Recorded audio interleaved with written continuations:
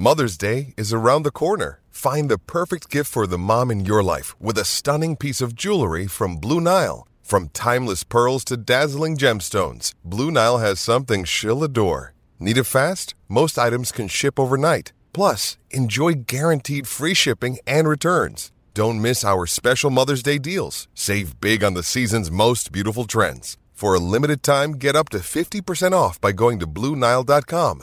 That's BlueNile.com. Why take one vacation with the family when you could take all of them? With Royal Caribbean, you don't just go to the beach. You visit a private island and race down the tallest water slide in North America. You don't just go for a road trip. You ATV and zip line through the jungle. You don't just go somewhere new. You rappel down waterfalls and discover ancient temples. Because this isn't just any vacation. This is all the vacations. Come seek the Royal Caribbean. Ships Registry, Bahamas. When you need mealtime inspiration, it's worth shopping Kroger, where you'll find over 30,000 mouth-watering choices that excite your inner foodie. And no matter what tasty choice you make, you'll enjoy our everyday low prices, plus extra ways to save, like digital coupons worth over $600 each week. You can also save up to $1 off per gallon at the pump with fuel points. More savings and more inspiring flavors make shopping Kroger worth it every time. Kroger, fresh for everyone. Fuel restrictions apply. With threats to our nation waiting around every corner, adaptability is more important than ever. When conditions change without notice, quick strategic thinking is crucial. And with obstacles consistently impending, determination is essential in overcoming them. It's this willingness, decisiveness, and resilience that sets Marines apart. With our fighting spirit, we don't just fight battles, we win them. Marines are the constant our nation counts on to fight the unknown. And through adaptable problem solving, we do just that. Learn more at marines.com. What's up, everybody? Welcome to the second ever edition of the Walkthrough. I'm Jamie with the Lightning Round. My special guest here is Jason Aponte. He's with Niners Nation, works with our old friend Kyle Posey. And Jason's here to talk about the 49ers with us. So you guys kind of know the routine. We're going to chat a little bit about the 49ers. We're going to talk about their camp, position battles, some schematic questions, maybe some UDFAs, some surprise cuts, things like that, and just kind of get to know the 49ers a little bit heading into the final preseason matchup. You ready, Jason? Absolutely, Jamie. Thank you for having me, man. You're very welcome. Thanks for being on. So let's go ahead and just talk a little bit about camp. How's the 49ers camp been going? What, if any, surprises have you seen in terms of guys kind of playing above what was expected of them or below what was expected of them? How have things been going? Well, this camp particularly feels a little bit different because Kyle Shanahan's kind of run a tight ship in which it's physicality over everything, right? And I think he's seen a little bit of that come to fruition during the season with a lot of injuries. Obviously, the number one thing that you're missing is that Nick Bosa is not there, which Kyle Shanahan spoke today and said he kind of felt that it's going the way that he expects it. I'm not certain that I believe that, but, leave it to Kyle Shanahan to kind of downplay what's going on as well, too. I also believe that Nick Bosa will return. But in terms of kind of Kyle evolving a little bit, it's more about, one, getting Brock Purdy back into shape and getting him back in the routine as he, returns from the UCL injury. But also, I think that the camp kind of felt a little bit lighter. I think when you look at the culture and you look at the way the 49ers are viewed, they're viewed as a team that's very physical. They're viewed as a team that will try to punish you, but you don't have to kill each other during training camp anymore. And I think Kyle Shanahan is starting to learn that. So as of right now, the 49ers have very minimal injuries. But in the same breath and same regard, you do want to get guys ramped up. So I feel like this training camp, as opposed to others under Kyle Shanahan, feels a little bit lighter. And a lot of guys are taking time off. Christian McCaffrey's not practicing as much. George Kittle hasn't been there. You really haven't seen too much of, those guys in preseason aside from this one game. And they probably will play in the dress rehearsal on Friday against the Chargers. But I think you're just trying to see a team that feels like they know what they're doing. They have their pretty much out of their 22 positions, 19 of them completely solidified. Like they know who they are. And they're really just looking to get back to where they were last year with minimal injuries to start the season.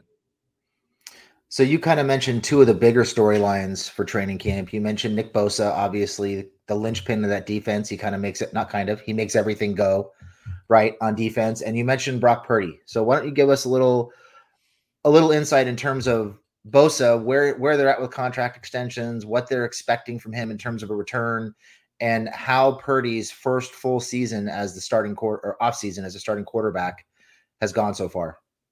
Yeah, as far as Nick Bosa, it sounds like he wants to be the highest paid defender in the league. And I think anybody who's monitored the league understands that whenever you're up for any sort of contract and you're at the top of your game, you get it. And then the next person will break that record, right? Like it's every single time that someone signs, someone else will come right behind it. But Nick Bosa's kind of earned the right, especially with this little clause because of his fifth-year option. He doesn't get fined in any way because it's still his rookie contract. He won't get fined from being away from the team.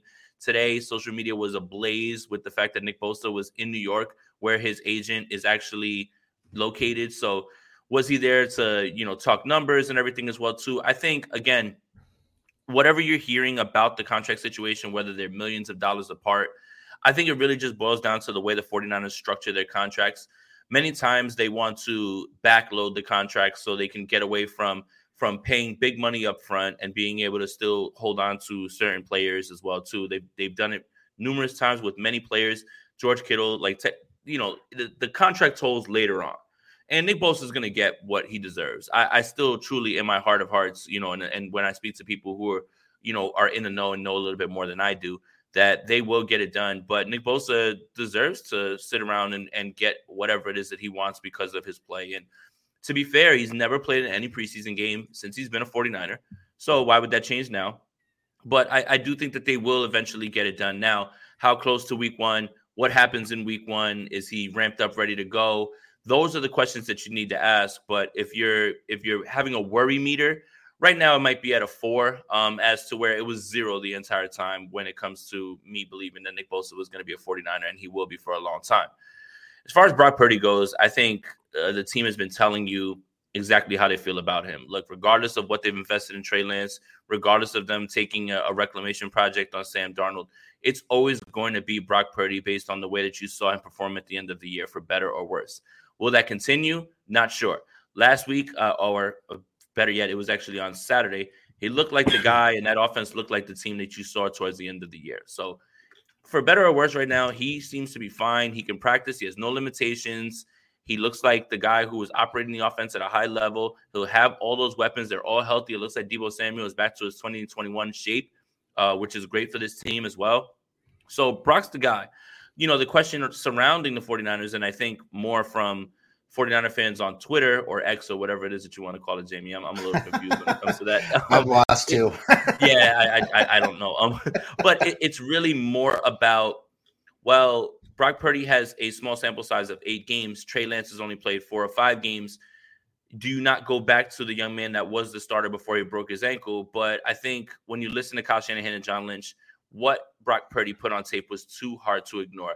It's too hard to go away from, especially when the 49ers were putting up points in a way that they haven't since Steve Young was quarterback. And, again, we're going to find out how this plays out. A lot of guys come in and they play very well, and we all know Kyle Shanahan's offense is going to have guys running wide open.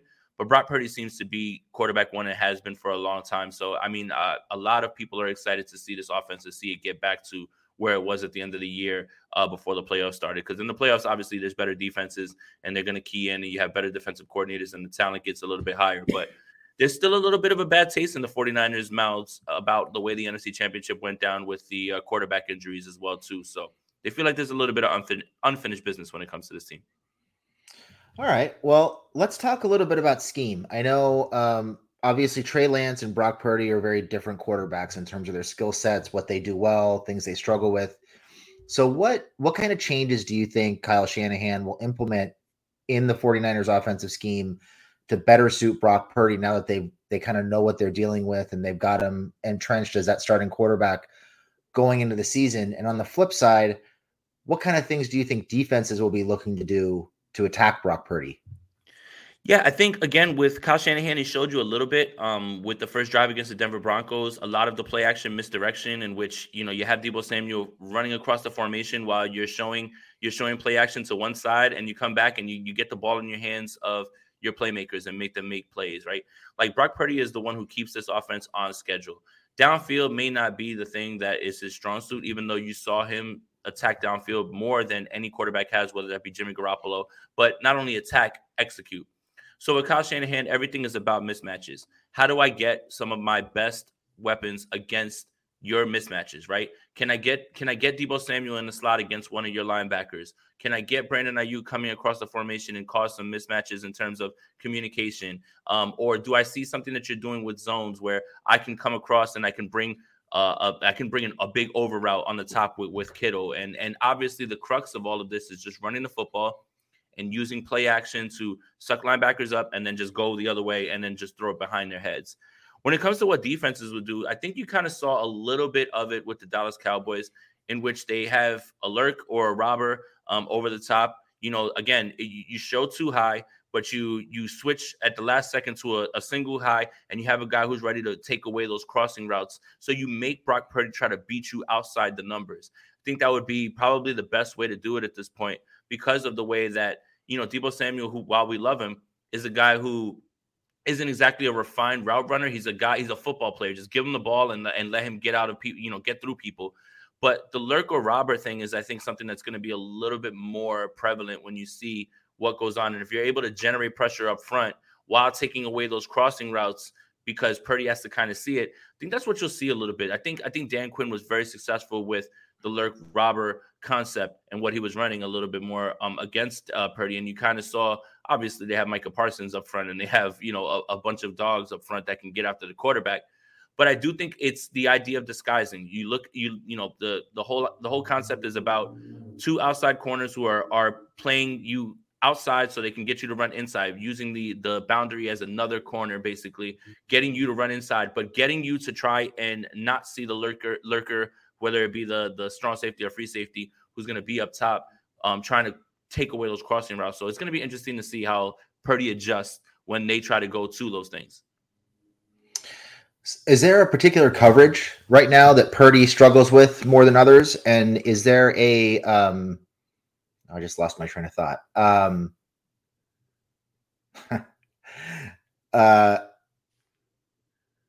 Let's talk coverages. What kind of, I know what it was. Mm-hmm. Is there a particular kind of coverage that Purdy struggles with? And is he still at a point where he needs to see it to throw it? Or is he kind of anticipating where guys are going to be open? No, I think he's actually done a great job of anticipating. And if you're talking about coverages, I think he actually understands, cover 2, cover 3. I think he understands those things. It's the man press stuff, right? Like if you have guys on the outside who can cover and actually can stick with guys, you can run man press robber. So now you've got on the back end of safety, but you've also got guys that are still in position to be able to cover. They can cover 9 routes and 7s, and they can still get there. I think he needs to at least have a bit of separation before he lets it rip. But I wouldn't worry about anticipation so much. I think that's one of the things that I'm super impressed with him about. He is a high IQ guy. He is a bit of a gunslinger. He's going to put the ball in harm's way at times. He's going to let it rip. And I think that's kind of what people are a little bit nervous about, is at times it looks like he gets away with some of those throws. So it just goes as an incompletion, but it's a turnover-worthy throw. So I think it would probably be man press at this point. I really think that he's fine, especially if a team wants to continuously run zone. I think Kyle Shanahan has a bunch of zone beaters where he can run many things, like, the drift route with Deebo is one of the ones that comes to mind. He has ways to get around that. But as far as Purdy, if you have 2 cover corners that can actually stick with the outside guys, and you're dropping that robber in there in the middle, and you're getting that pressure up front, I think that's a little bit where not only him, many quarterbacks would struggle, but somebody with only 8 games is kind of how I would try to attack him at this point. I got to talk about Brandon Ayuk. I'm a Sun Devil myself. I love Brandon Ayuk. He's a guy that I really wanted the Chargers to draft when they traded up for Kenneth Murray a couple years ago. So talk to me a little bit about his development, how his offseason's going, and what he's looking like in terms of his role in the offense this year. I mean, he's clearly the best receiver on his team. And that's no slight at Deebo Samuel. I think Deebo Samuel is an incredible football player, still one of the best in the world. But I think as far as pure route running, I think it's Brandon Ayuk. I kind of knew the switch went on last year at training camp when there was a big fight between him and Fred Warner. And it almost felt like Brandon Ayuk was staking his claim as, I'm a leader on this team. You will not bully us. And it turned into his best season. I mean, the young man constantly, these last 2 training camps, constantly beats whoever's in front of him. He's getting savvier and savvier with his routes. He finds himself open all the time. And, on that first drive against the Denver Broncos, he just running like a quick little slant and he's by himself and the ball's there. The development has been real. It's always been there. The only really thing that he had to overcome was Shanahan's doghouse, which I don't know how you get in. I don't really know how some people get out, but Brandon Ayuk found a way to get out. And it really, the crux of it was Kyle Shanahan was trying to show him how to practice like a professional and run as fast as he can, and also the run blocking thing, like no block, no rock. And that's exactly how it is. But as of right now, Brandon Ayuk this season has a chance to stake a claim as a top 10 wide receiver, because last year was his career highs, but I feel like there's still meat on the bone right there for him. And I think that he still has a little bit more to grow. It's like you're watching the development, but he still hasn't hit his ceiling.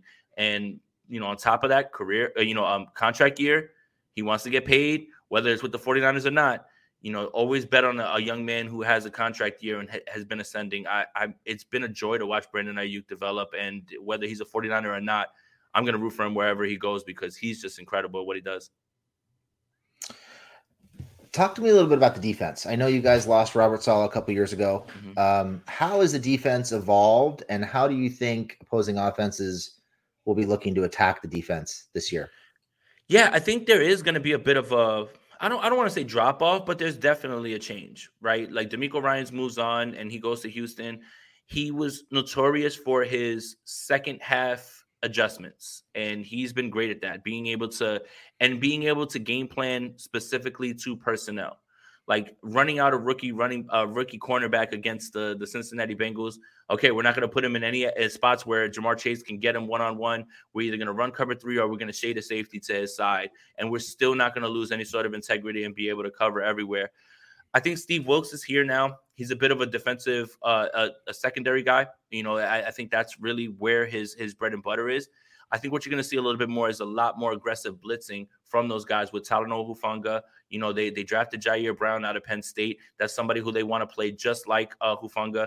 Gibson's obviously there. Tashawn Gibson had a great season. He's really just somebody who is, I don't want to say a placeholder because that feels disrespectful, but it feels like he's a veteran right there who can play on the back end, is savvy, and can make plays on the ball. But I think what you're going to see a little bit more from Steve Wilkes is you're going to see more pressure being sent. DeMeco never really blitzed as much because you've got all those guys up front. You've got Javon Hargrave now, who is probably the number one free agent out there on either side of the ball, and the 49ers shocked the NFL world by signing him as soon as they could. But I do think that you're going to see a little bit more. Now, whether that's blitzing Greenlaw or Warner or Hufanga, or even playing the 3-safety look with Brown, Gibson, and Hufanga, you're going to see a lot more aggression from Steve Wilkes, I believe, in my opinion, on top of the fact that if you wanted to just rush forward with, Drake Jackson, Bosa, Hargrave, and Armstead, you probably would get home. But I do think you're going to see a little bit more of a change in terms of aggression on blitzes. Where's the weakness? The first two levels of that defense are ridiculous. How would you attack that defense if you're an offensive coordinator?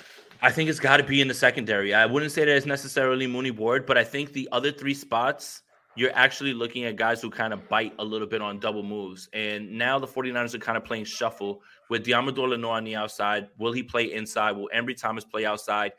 And, Talanoa Hufanga was an all-pro, but he was susceptible to either being sucked in by play action or double moves, and you can take your shots on them. It's actually the secondary. If you get a shot, if you get a second, you get a wide receiver like a Devontae Adams or somebody who's really quick and they bite on one of those routes. That's the reason. Like, that's the give and take of turning the ball over. The give and take is you can turn the ball over because you're jumping routes and you're anticipating. But what happens when they're running sluggos and you go and you try to jump that route and now he's behind you? It's too late now. And now you're giving up big plays. I think you saw a little bit more explosive plays towards the end of the season when there was more tape on the fact that, okay, we can bait Hufanga into jumping up because he's trying to come up on the ball, or we can get Diamador Lenoir one-on-one with a guy and we can make a move, or, we can get somebody from the slot on someone else. Like, as good as Fred Warner is, former safety, same with Dre Greenlaw, those guys do a great job, and there's plenty of instances where Fred Warner will take, a number one wide receiver in the slot and carry him 30 yards up the field, which is incredible for any linebacker. But I've got to say it's the secondary. I think if you're going to attack, you have to attack whoever's the opposite corner of Charvarius Ward, and you have to try to, take your shots and bait Talanoa Hufanga into trying to jump up and be a ball hawk and using that knowledge against him that he wants to make plays. So if you're going to be aggressive, you also have to be able to make sure that you're sure-footed, and I think that's where you can attack them. So you're talking double moves, throw the ball down the field, 5 to 7 step drops, which is a challenge in and of itself with that front seven. So good luck with that. I mean, there's not really many weaknesses, but again, like, you have to really think about it. Like you said, the first two levels, there's not really too much that you can do, right? Like, you're not going to attack Warner. You're not going to attack Greenlaw. And it really just boils down to where else can you go? And it's not that the secondary is a weakness, but I am not going to play around with those front four, front 5, 6 guys. Like, after that, it's got to be where you got to attack is on the back. Hey, it's Kaylee Cuoco for Priceline. Ready to go to your happy place for a happy price? Well, why didn't you say so? Just download the Priceline app right now and save up to 60% on hotels. So whether it's Cousin Kevin's Kazoo Concert in Kansas City, go Kevin, or Becky's Bachelorette Bash in Bermuda, you never have to miss a trip ever again. So download the Priceline app today. Your savings are waiting. Go to your happy place for a happy price. Go to your happy price, Priceline. Why take one vacation with the family when you could take all of them? With Royal Caribbean, you don't just go to the beach. You visit a private island and race down the tallest water slide in North America. You don't just go for a road trip. You ATV and zip line through the jungle. You don't just go somewhere new. You rappel down waterfalls and discover ancient temples. Because this isn't just any vacation. This is all the vacations. Come seek the Royal Caribbean. Ships Registry, Bahamas. So what are you watching this week in the final preseason game? You mentioned 19 of the 22 spots are pretty much taken care of. So which 2 spots are you watching the closest this week? I mean, it's a little bit overblown because of the way the offenses are in the league are going, but base defense, I want to see who's this third linebacker that's going to start there. Again, obviously you're not going to be in base a ton with the way that offenses are spread out. You're obviously going to need a nickel on the field. Then nickel's a whole thing in itself. You know, the 49ers went out there and they signed Isaiah Oliver. Steve Wilkes called him the number 1 available nickel cornerback. He has not looked good thus far. And again, that's preseason, right? Diamador Lenore, who was somebody who came into his own at the end of last season on the outside, was probably the best slot corner guy for the 49ers. But then Emmanuel Mosley goes down. He's got to go outside. Ambry Thomas was somebody who was a 3rd-round pick, kind of felt like he was left, I don't want to say for dead, but nobody really thought that he was going to make this roster. Shows up a little bit in the Raiders game, and now you start to have this idea of, okay, well, maybe Diamador Lenore kicks inside. Maybe you have Ambry Thomas outside. Really, the spots that you're looking at are linebacker 3. You're looking at the nickel corner and the outside corner, which, you know, is one and the same because it could be an instance of Diamador Lenore starts outside. Anytime they're in nickel, he kicks inside, and Ambry Thomas maybe comes on the field, so he can be the other boundary corner.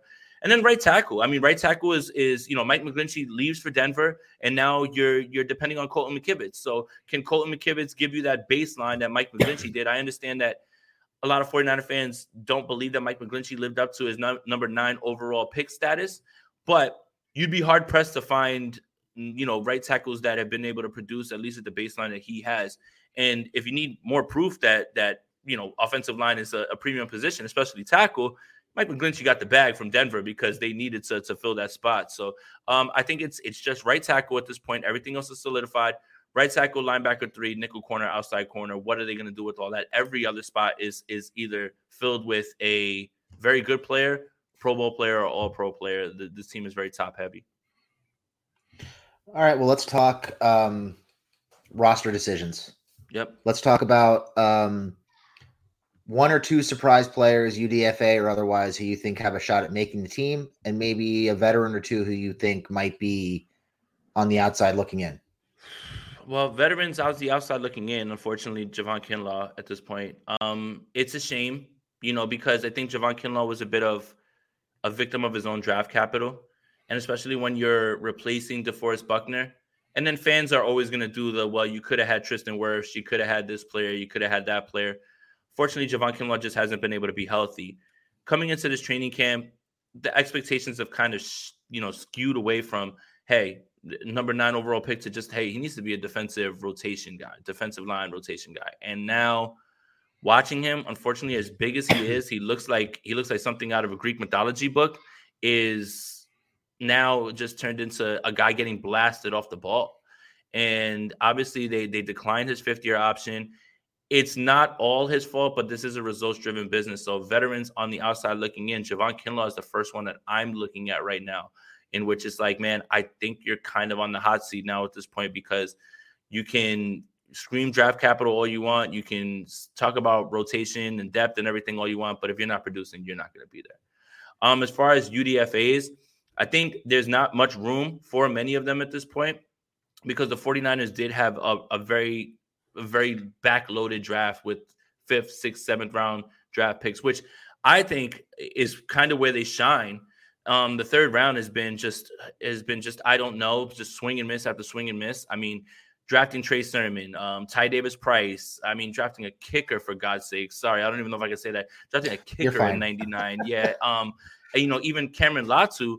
It hasn't really, like right now, like Cameron Latu is looking a little bit better, but he's been struggling with drops the entire time. When you're looking on the back end, you're looking at guys like Jalen Graham. Ronnie Bell has been absolutely tearing things up out of Michigan. He looks like somebody who, if he doesn't make the 53, you're having a tough time explaining this to people. And it's less, this team has been great with UDFAs. I mean, literally, Jordan Mason, UDFA. He's a guy who's a contributor on the backfield. For a while, Azeez Al-Shaair was somebody who was a UDFA. Same thing with Emmanuel Mosley. All these guys moved on to play other places. And generally, there are those players. But I think on the back end of this draft, in the 5th, 6th, 7th rounds, they've actually found those guys to fill those spots. So as much as we complain about them not having 1st-round picks, 2nd-round picks, and how they miss in the 3rd round, they kind of compensate themselves by hitting in the 5th, 6th, 7th round. So the way I'm kind of looking at it, Jamie, is, in my mind, Ronnie Bell was drafted at 99 and Jake Moody was taken at the end of the 7th round with one of the last picks. I feel way better about it, and I love to live in that world as opposed to the world where Jake Moody is at 99, and we still have issues with the kicking right now. I got to tell you, hearing you talk about Javon Kinlaw gives me PTSD to Jerry Tillery. Right. Almost the exact same description, the exact same career arc. Hopefully Kinlaw isn't being disruptive and being a pain in the ass like Tillery was last year before they got rid of him. But man, those 1st-round defensive tackles, I mean, Tillery was drafted in the 20s, but for Kinlaw to be at 9 and be looking at being cut in year 5 or heading into year 4 is not good. That's a tough thing to swallow. Yeah. And the thing is the expectations have changed. Like, again, when you bring in Javon Hargrave and you already have Eric Armstead, then, there's only so many spots. They're only going to be 4 defensive linemen, 4 down linemen. Like, it's literally to the point where the team is just asking him to just be a rotational guy and give you something and just try to put 16, 17 games on film. And while he's healthy right now and he's getting through the chronic knee injury, he just looks like a guy who is just, every time I see him, he's blocked further and further away from the ball. He's just not on the line of scrimmage anymore. And it's hard to understand. Is it technique? Is it the way he's attacking and his drive? I don't think it's any of those things. I don't think he's being disruptive at all. But I do think, again, it's just at a point where there are so many people on this team that are continuing to show you things that you can't let go to practice squad or on waivers because they'll go. It's like, let someone else take a shot on Javon Kinlaw and see if they can fix him. All right, well, let's wrap up with a quick prediction here. What do you think the 49ers season looks like in terms of the regular season, and what are your postseason expectations? Well, I think, again, as long as Kyle Shanahan's the coach, there's going to be guys running wide open, which has kind of been my contention always with the quarterback position. It's just who's going to be able to let it rip. If Brock Purdy plays 17 games, I think this team is easily a 12 to 14 win team, especially when you go through the way that they look on defense as well. Got to get Nick Bosa back. But I do want to say that this season seems to be kind of in a glass case. And what I mean by that is, if the 49ers start to sustain heavy injuries at big spots of big players, they may not be able to sustain the winning that they have in past years. There's something about this team that feels very, very top heavy. And if any of those guys miss extended periods of time, they may not have the depth to overcome it. Having said that, they're not paying their quarterback. That's how they're able to have Trent Williams, Nick Bosa, Fred Warner, like all these guys that are top-end guys at their position. The same thing with Christian McCaffrey. But I don't think this team can sustain winning if, let's say, George Kittle misses a bunch of games. Maybe Christian McCaffrey doesn't play 17 like this was the first year that he has in a while. God forbid Trent Williams goes down. Maybe Nick Bosa holds out a few games. this team is so top heavy that if they're healthy and they're fine, and we obviously know this is football, they should win 12 to 14 games. But if they have any sort of major injury, their season could be kind of teetering on not going the way that they want. But if they win 12 games, they'll be in the playoffs. And then at that point, it's like, can you beat Philadelphia at this point? Like with the NFC, all the exodus of talent that is left, Aaron Rodgers is out now, and all these guys. I'm sorry, Jamie. Like the AFC is loaded. I can't believe it. It's so crazy. How many teams get in? 7? I don't know how you look around and say that there's definitively 7 teams. Jets, Bills, Dolphins, Chargers, Chiefs. I mean, like there's just so much talent. Jacksonville's coming. There's a lot of teams in the AFC. For me, there seems to be tiers in the NFC. Philadelphia, San Francisco are 1 and 2, and then fill in the blanks wherever it is. Dallas is a team that obviously is going to contend. The Giants, the Vikings, the Seahawks, like the Saints. Those teams seem fun. The Lions, those teams are fun, but it's nowhere near as talent heavy as the AFC. So while the 49ers may have some injuries, they still should be in the mix of things just based on the fact that the NFC is not as loaded as it used to be. And I'm sorry, Jamie, just everybody ran to the AFC. I don't know what it was about. I think they all did it on purpose. I wish they'd stop. I really wish they'd stop. Well, Jason, this has been awesome. I really appreciate your time. You did a great job. Why don't you tell everybody where they can find you, either your personal Twitter handle or at Niners Nation, so they can look you up if they want to. Thank you, Jamie. I appreciate it, man, and appreciate the shout and having me on. I absolutely love talking ball with anybody. But yeah, you guys can follow me on Twitter at Jason Aponte 2103. I write on Niners Nation every single day. Sprint Right Option podcast with Andrew Pasquini, Bully Ball podcast with Steph Sanchez on the Gold Standard Podcast Network. And yeah, that's exactly where you can find all my stuff. And the football season is back, and you can find me on YouTube as well, film breakdowns and podcasts and daily shows, stuff like that. So season's here, and kind of like I was telling you, Jamie, I didn't realize that I needed football to kind of keep my life in order, and I don't know if that's a good or bad thing, but here we are. I think it's not this Thursday, the next Thursday we'll have actual games that matter, and finally, I can disconnect from having any social functions. I hear you, man. We just spent the weekend putting together a calendar with all of our shows and games and practices, and it's crazy. Football definitely helps with the structure for sure. 100%. All right. Well, Jason, thank you very much. Thank you all for tuning in. I hope you enjoyed the second episode of the walkthrough, and I hope you enjoyed Jason, and we will see you next week. Thank you, everybody.